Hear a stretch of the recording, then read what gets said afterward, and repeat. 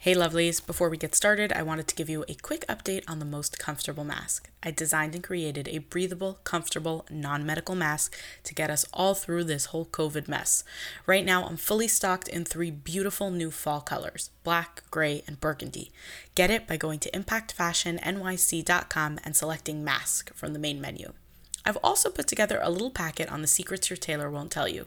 These are the tips and tricks that make shopping easier and will let you know if you're being overcharged for alterations. The link to get that is in the show notes, which you can access by swiping up on the cover art. Thanks for all your support and enjoy the show.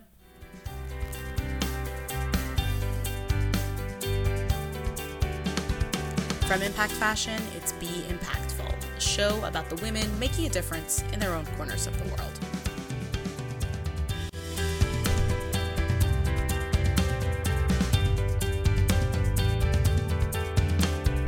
I'm Rifki Itzkowitz, and on today's show, I talk with a pioneer in the fashion space about her career, how she created DKNY PR Girl, a game changer in social media marketing for fashion brands, and how that taste of independence led her to take the leap into her own consulting firm.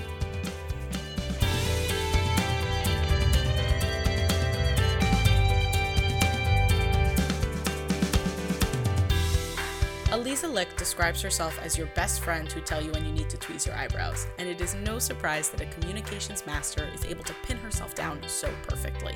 What I love about her is how she effortlessly weaves helpful career and life tidbits into her story. So listen up, you're about to learn something without even realizing it. Little kid. I was sort of, very entrepreneurial actually. I was the kind of kid, like in second grade, I started a homework club for my friends, and I would actually teach them some lessons and assign them homework and then give them stickers as rewards. So definitely super type A, very much a leader from early on, and someone who was always really sort of trusting of the gut and decisive.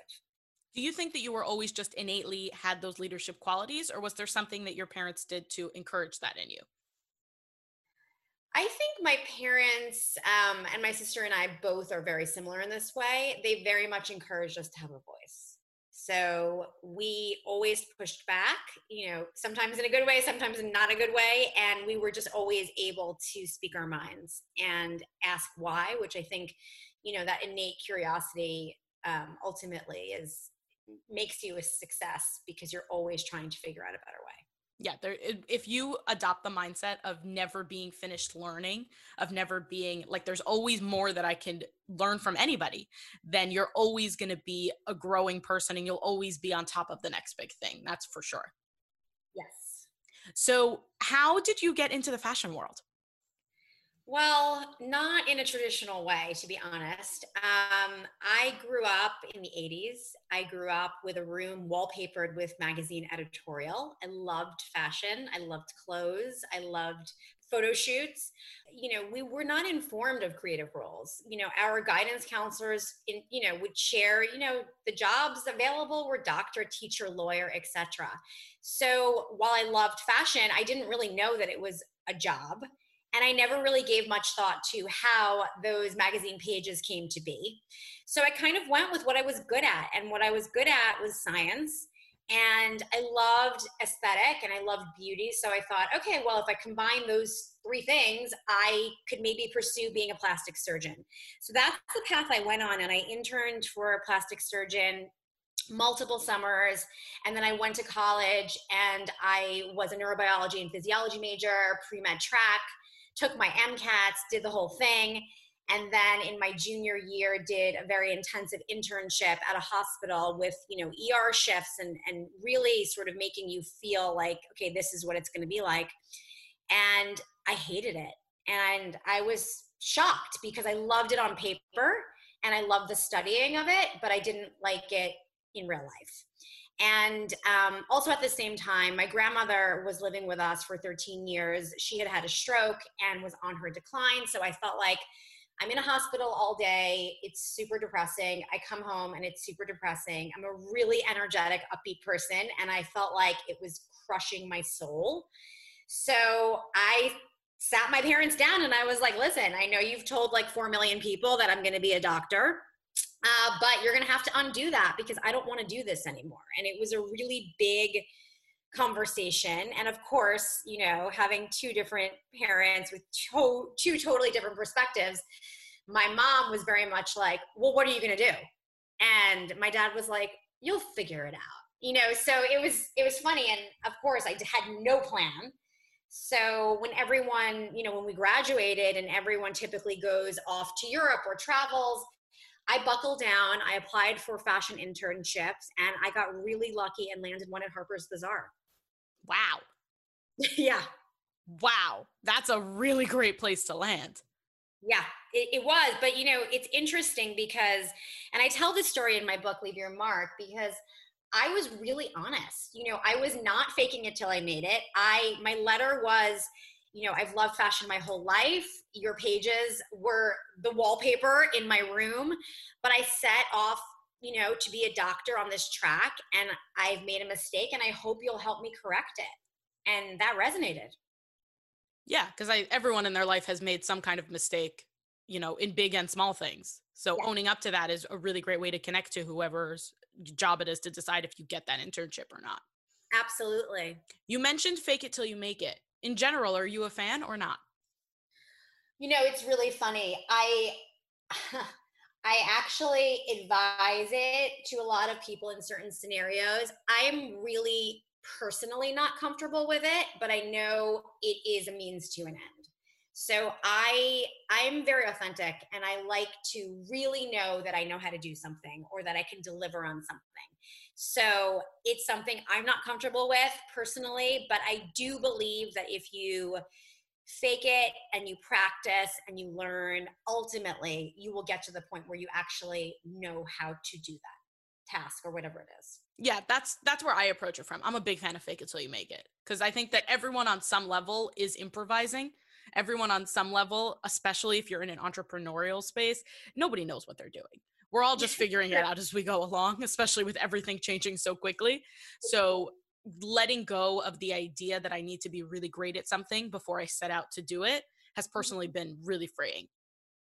Yeah, and also, a lot of really smart people have said that, if you know 100% of a job and you're not challenging yourself, then that's really not the right role either. So there needs to be an element of learning on the go so that you can continuously improve your skill set.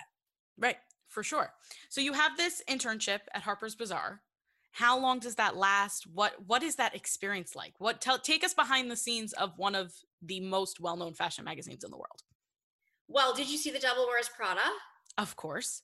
Okay. So, at the time, I was a full time intern, so 5 days a week. And, that was typically magazine life starts around 10 a.m., believe it or not, in the editorial world. So 10 a.m. to probably 7 p.m.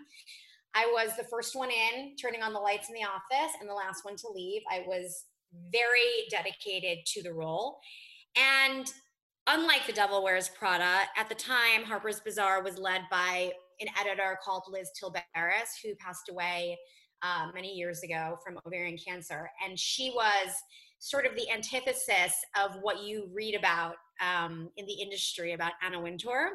She was extremely warm and open. And even as an intern, I would be in the fashion closet organizing the accessories for what's called a run through, where the editors come in and review what they want to shoot for the magazine. And she would come into the closet and she would say, what's your name? What do you do? How do you like it here? What do you think about working at Harper's? And it was just very welcoming. So I started off in the industry with a really positive view. Of course, as I went along, I've of course encountered different scenarios, but it's very creative. It's very glam. It's a lot of hard work. It's a lot of physical labor because you're constantly packing and unpacking things and carrying things to photo shoots. But it was one of those experiences where, you do have to pinch yourself and say, like, this is like, I'm in fashion. Like, I am picking dust bunnies out of shoes to make them clean, but I am in fashion, and that's what I focused on. Yeah, that's also the best attitude to have with those kinds of things, to really say, a lot of times maybe your dream internship is not what you envisioned it to be. I did an internship at Naeem Khan. I was there for about 8 months, Oh, six, wow. 8 months. And it was a fantastic experience. And most of it was running errands. Most of it was, bring this from that factory to that car to that shoot to that this. Like, it was just running stuff around, and I had the best time with it. And it was really, really great. So what did you do from there? How did your career progress from that first internship? So my intern supervisor was the accessories director. His name is Richard Sinnott, and I still speak to him. He's a huge creative director at Michael Kors. He does all of the accessories now, but he was at Harper's for 10 years. He was, you if you can find your champions, well, first of all, if you do the work, right, and you make an impression and you find your champions, he heard about a role at Marie Claire magazine and accessories and put me forward and told them that if they didn't hire me, he would kill them. So I got to interview for that role and I got the job as assistant accessories editor. So then I started, my real career in fashion. And I stayed on the magazine side of the business for 2 more years after that. And then I jumped over to corporate communications at DKNY in the late 90s. So this is where things get interesting, because I think this is where people really start to know you from, and that is that you really pioneered this way that fashion brands marketed, particularly with social media. You are the DKNY PR girl. Yes, but remember, so my career at Donna Karan spanned 17 years. I did not start off pioneering anything. I started off packing up shoes and bags in a closet at DKNY. So I think, going back to, and I think this is really, the best advice I can give to anyone listening, always looking for the white space. So even when I started at DKNY and my role was accessories PR, public relations, the first thing I did was realize, wait, how do editors even know what the line is? We don't even have like a catalog, and we call them lookbooks. We don't have a lookbook. So I created one. So always looking for the holes and how you can fill them, and not wait for someone to say like, hey, can you make a lookbook? It's like, I realized that was necessary to do my job well, and I just went for it. So fast forward many, many, many years, and I become senior vice president of global communications. This is now 2009. I had been SVP for a couple years though. So I'm overseeing global communications, which for everyone listening, that means I'm overseeing all of the back and forth photo shoots with fashion magazines and trying to get Donna Karan and DKNY into those stories. I'm working with online editors to get stories on Donna. I'm working with celebrities to get the clothing on the red carpet. I'm producing fashion shows, events. I'm working with our global teams to make sure the brand is conveyed properly. So it's a whole huge job. And one day, as a marketing team, we were sitting around talking about, we have this Facebook page, but there's this new thing called Twitter. And what are we going to do on this platform? And being a publicist and knowing that, the Twitter handles were people's names, I thought, well, if it's at Donna Karan, the public will assume she's tweeting. And then what is she saying? And who is actually writing this for her? And is that something we want to do? And my gut was, hell no, because someone's going to get offended by something, because someone is going to assume she said it. And it just seemed like a hot mess. So it was the same time as Gossip Girl season 2. And I just threw out an idea. I said, well, why can't it be this anonymous character? We could call her DKNY PR girl, and she can share a fly in the wall view into the world of Donna Karan, conveying the brand in cool ways through her job. And everyone was kind of like, okay, that sounds cool. And of course, when we reviewed it with general counsel, which of course everything in a corporate company is reviewed with general counsel, Lynn Usdan, who was the counsel at the time, was like, okay, I am not comfortable with multiple people doing this. So Eliza, you're the only one who's going to have access to the Twitter handle, and you're the only one who can tweet. Why did it have to be that way? Why did it need to be isolated that way?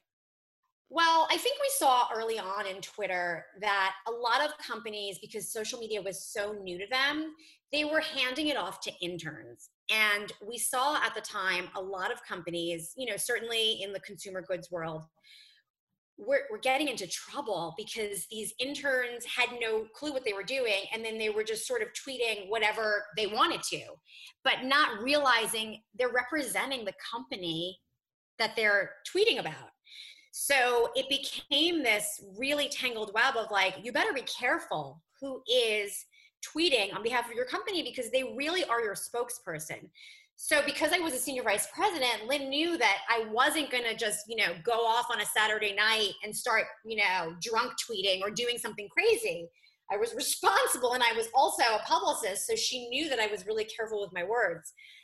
And it just seemed like the best way to control it. We decided it was going to be anonymous, just like Gossip Girl.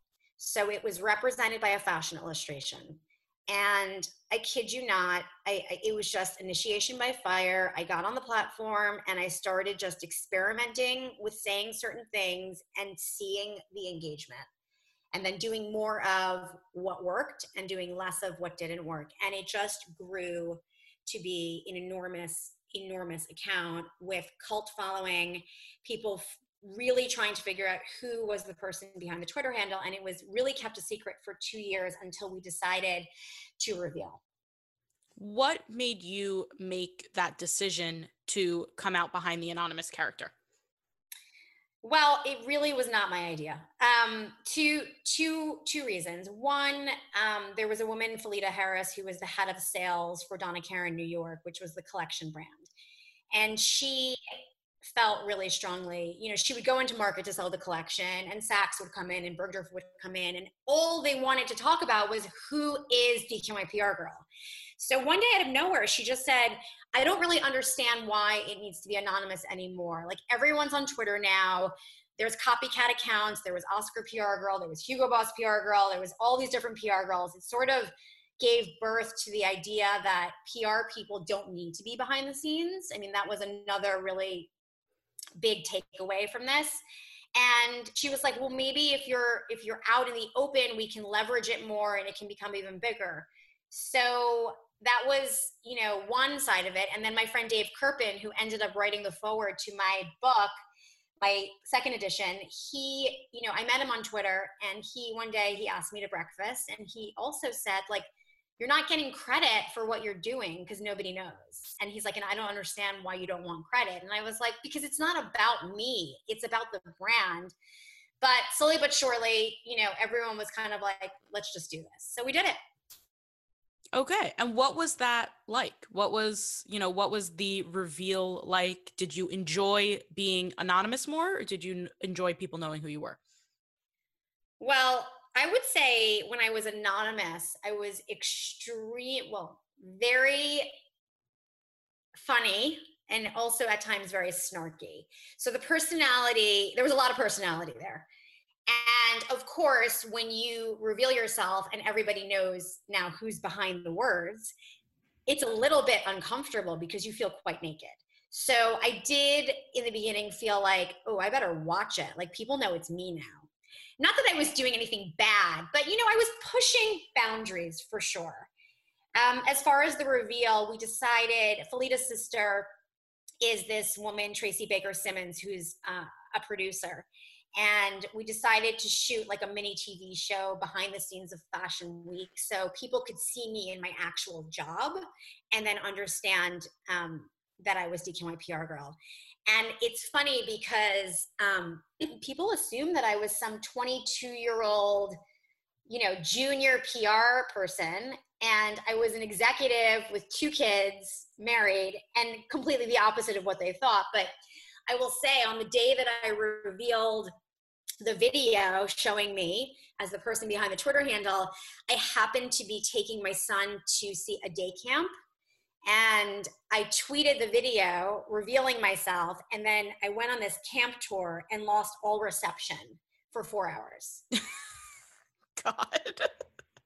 Yeah. So I'm assuming after 4 hours, your phone you had no messages and everything was completely quiet and you had nothing to catch up on at all. Right. So one tweet resulted in 230 million media impressions. Holy cow.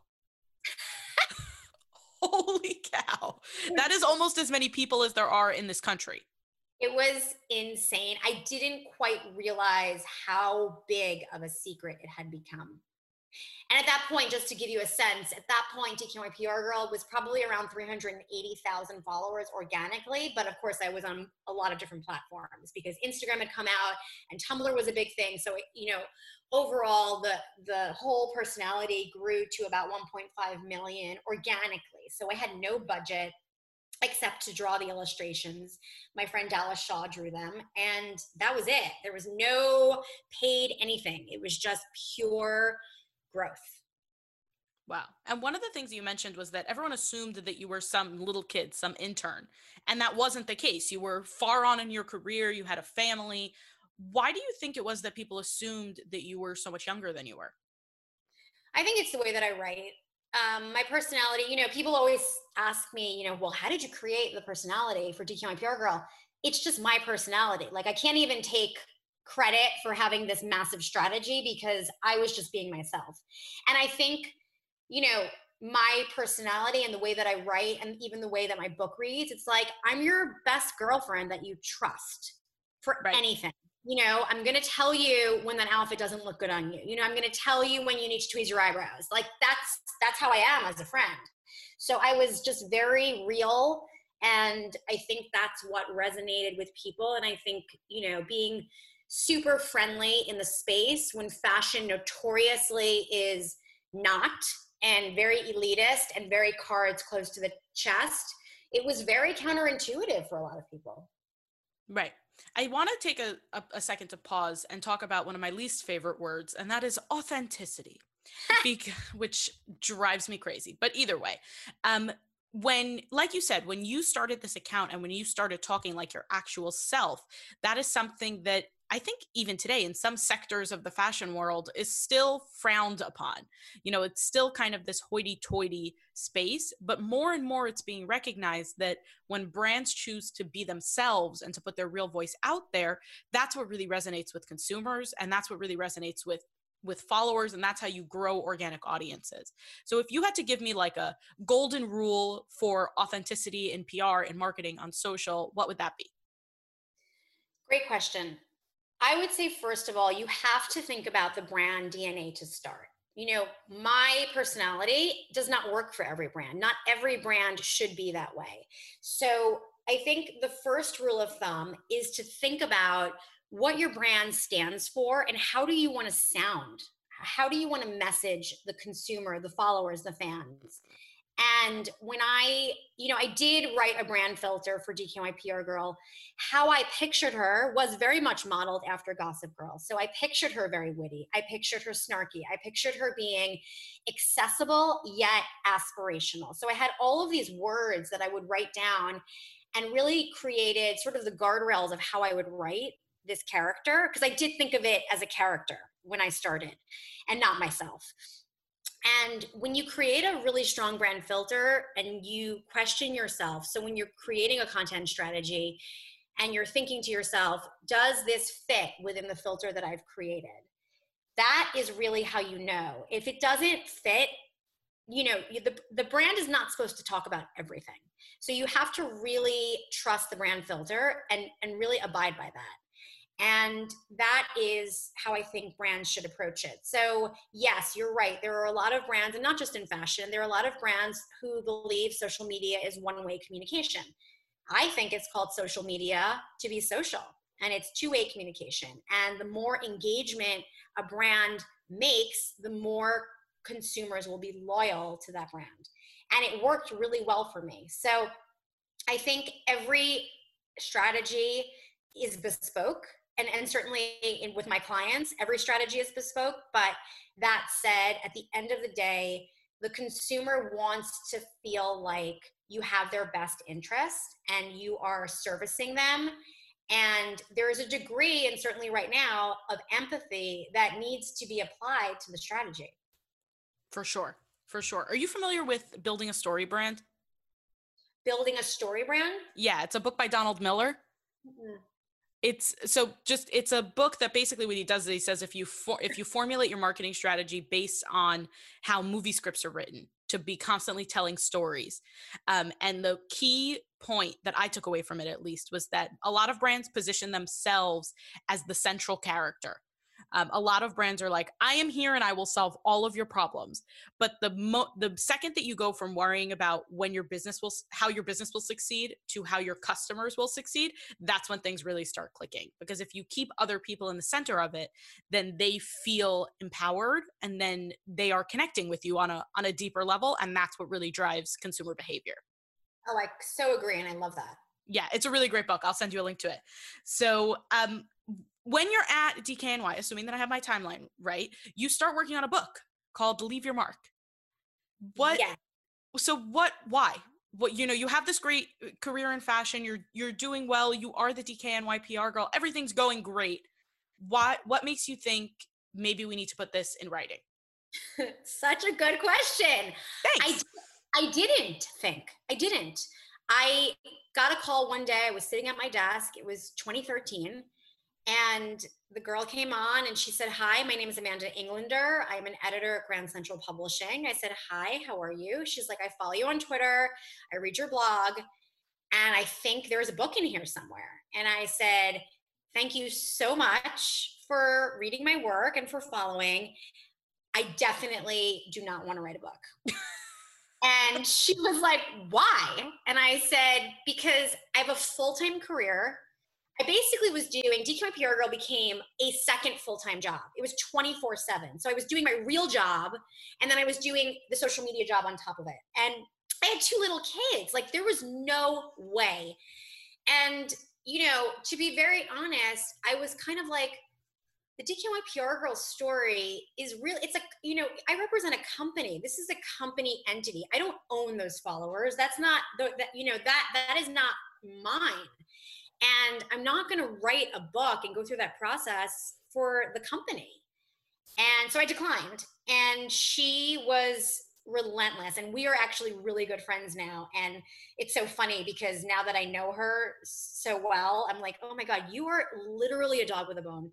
She, would just call me like every other week and she'd say, like, "Have you given some thought to what we spoke about?" I'm like, "Yeah." And I said no. Like, I don't even understand. Like, do you want to like be friends or like why are we having this conversation? Why are you still calling me? And she was like, she's like, "Write a page." I'm like, "About what? What am I going to write about?" And she was like, "Anything you want."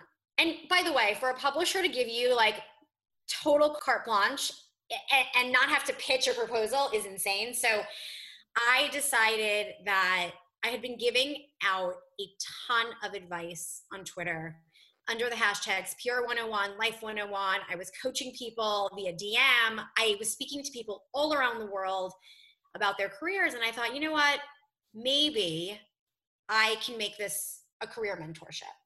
So I gave in. I started writing a few pages. And of course, I have to start at the beginning of my story because I'm a stream of consciousness writer. So I just kind of start right there. And I send her like 3 or 4 pages. And she sends them back completely marked up in red and asks me to make changes, like update this, expand this, fix this. And I'm like, one, I feel like I'm in school because now I got graded. And 2, I realized she was really coaching me through creating a proposal that she could then submit, which is what happened. That's kind of awesome and also awful at the same time. Well, it just doesn't happen. Right. It really doesn't happen. Right. That's just not how books get made. That's just not how things happen. Not. So I was very lucky and honored, and Grand Central has been an amazing partner for me. So what happened when the book came out? Well, I would say, so they gave me 6 months to write 75,000 words, which of course you have no idea what that means when you're not a writer. Yeah, I was just going to ask you to translate that. How big of a book is that? So I think it's around 300 pages. And okay. I really wanted time to edit. So I asked my husband to calculate if we think about this in terms of words, because I was thinking in terms of tweets, like how many, I tweet hundreds of times a day. So how many words is that? Like, certainly I have a lot to say. And we figured out that it was around 596 words a day. So I created an Excel tracking sheet and I was like, okay, you can do 600 words a day, no big deal. And I would track my progress every day. I would not tweet Thursday nights because I would always live tweet Scandal with the cast. But ultimately, I finished it in 3 months, and I wrote only between like 9 p.m. and 1 a.m. because I really didn't want it to interfere with my kids on the weekends, and certainly I was at work during the day, so that was kind of my time. When it came out, I would say that I created a marketing and communication strategy for it like I would my brand, and it was very solid. I'm sure. No, having been witness to a lot of your work, I'm sure that it was really, really solid. So you come out with this book. This is while you're still at DKNY, right? Yes. So eventually you do make the leap and you leave DKNY, and now you have your own consulting firm and leave your mark as a book and a podcast, and it's this whole other ecosystem. And you did have to take this big leap of leaving. Essentially, you own your own business now. And while you were coming in with a lot of background and a lot of experience and a huge audience already, that's not a steady salary. It's always going to fluctuate. There's always going to be things that happen. So what was the transition out of DKNY like, and what was the process of making that decision? Sure. So the book came out in May 2015, and I immediately took 2 weeks vacation to do the press for the book. So I went to London and I went to Canada and did television and, interviews, etc. And there was a sense of, well, first of all, I should say, getting permission to write the book and getting the book approved by my company was a massive undertaking because Donna Karan was owned by LVMH at the time. And I'm telling a story about their brand, right? So as part of the book, not the whole book. I just want to interject and say that for anyone who doesn't know, LVMH is a international conglomerate that owns tons of brands. The LV is Louis Vuitton, and you're talking about an incredibly large company, and you had to, I'm sure, go through their approval process. Yes, and they read the book like 50 times and would comment back on certain sections. And the truth was, I was very clear. I can tell the same story and say Company X because it's my story, right? So I don't need to even say the brand name if they're not comfortable. But we ended up agreeing that it was just great press for them. So why not?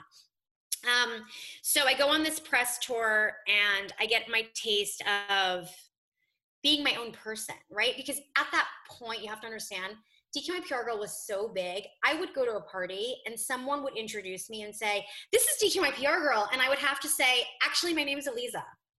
Wow. So it completely took over my entire identity, which has positives and negatives. So when the book came out, it was my first taste of being myself and having something that I created for myself.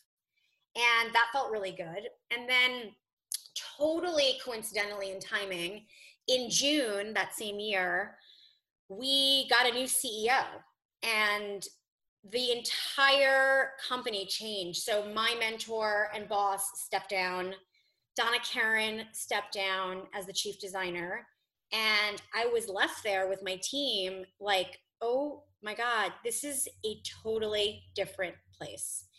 And I did feel, I'm always the kind of, like, even in college, you study, especially as pre-med, you're never done studying, right? But I would always look for like a good stopping point that would make me feel like, okay, I've done enough and now I can stop. And I kind of thought, well, wow, is this my stopping point?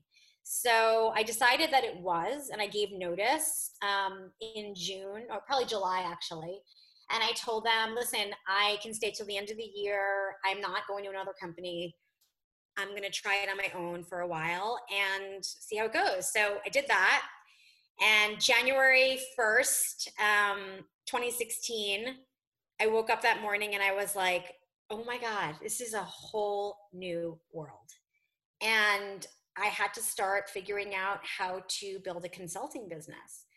But I honestly, did that for 10 months. And at 10 months, I was like, I don't think I'm good at this. And I really took stock of what I had accomplished in the 10 months and thought to myself, you know what? Not everyone's meant to be an entrepreneur. And I wrote an article about this for Forbes. And I decided to go back in house and be head of global marketing and communications for a brand called Alice and Olivia. So I did that for 2.5 years. And then last March 2019, I decided I got that creative bug again. And I decided I need to do something for myself. And that's when I decided to launch the Leave Your Mark podcast. Which I love, by the way. The Leave Your Mark podcast is absolutely fantastic because I think that there's something really special about listening to someone who you can tell knows what they're talking about. Oh, thank you. You know, there's something, listen, there are plenty of podcasts out there, and there's something that you can tell that you have been through the ringer, that you know what it is that you're doing. And just in the questions that you ask and in the conversations that you're asking, like all of those are just, it's a good vibe. It's also, it feels like exactly like you were saying, like your best girlfriend. That's what your podcasts feel like. They feel like your best girlfriend. When you started the podcast, what was it that you, aside from feeding your own creative energy, what was it that you wanted to accomplish?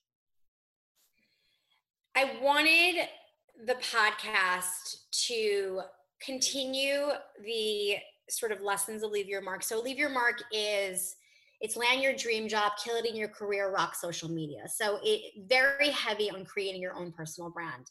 And in my mind, the demographic for all of that was really young professionals, even college age, but certainly young professionals. I wanted the podcast to be much broader than that, but at the same time, and super diverse as far as who's on it. It's not just fashion by any means. And by the way, the book is not for just people in fashion either.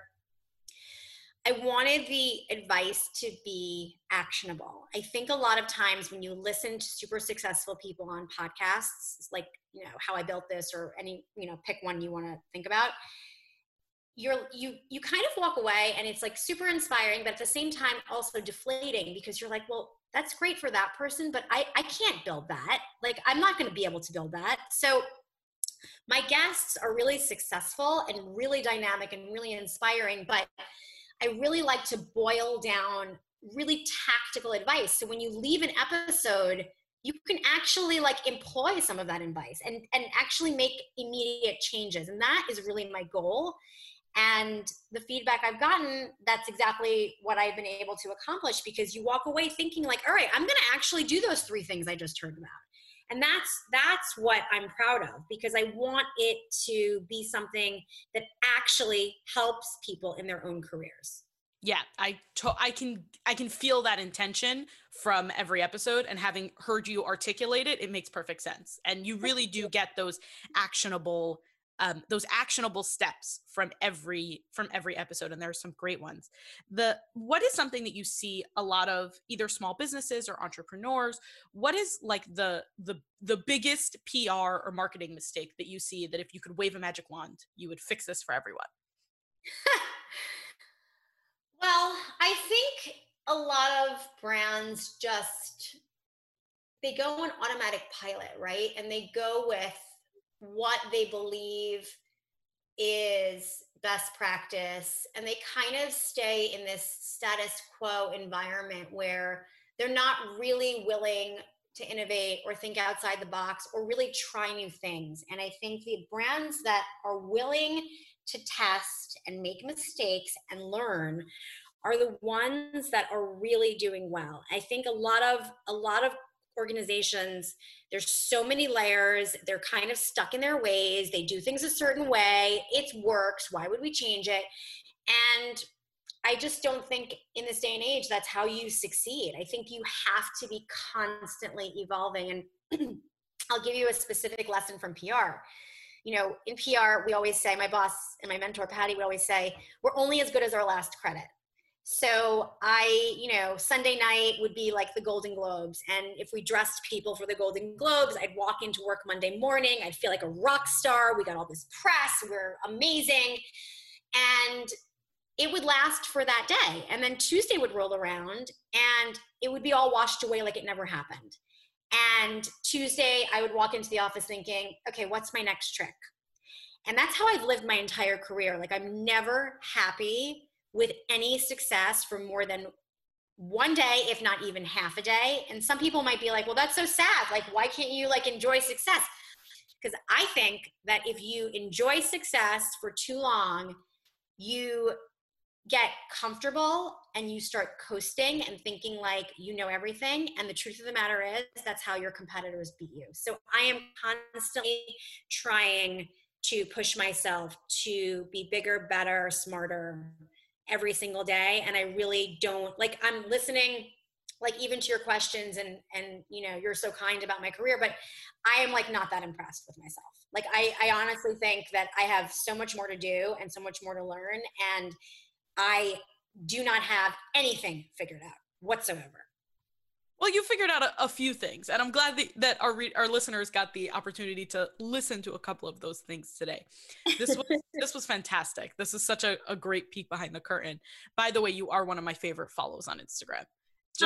It's always fun. It's always on point. And by the way, if anyone is interested in nothing more than great clothes, follow Aliza because her wardrobe is fantastic. Thank you. To end off, can you tell me if somebody wants to be in touch with you or to learn more from you, where can they go? Sure. So alizalicht.com, you can sign up for my newsletter. Instagram is AlizaLichtXO. Twitter is Aliza Licht. I'm on LinkedIn. I have a LinkedIn subscription newsletter as well on there.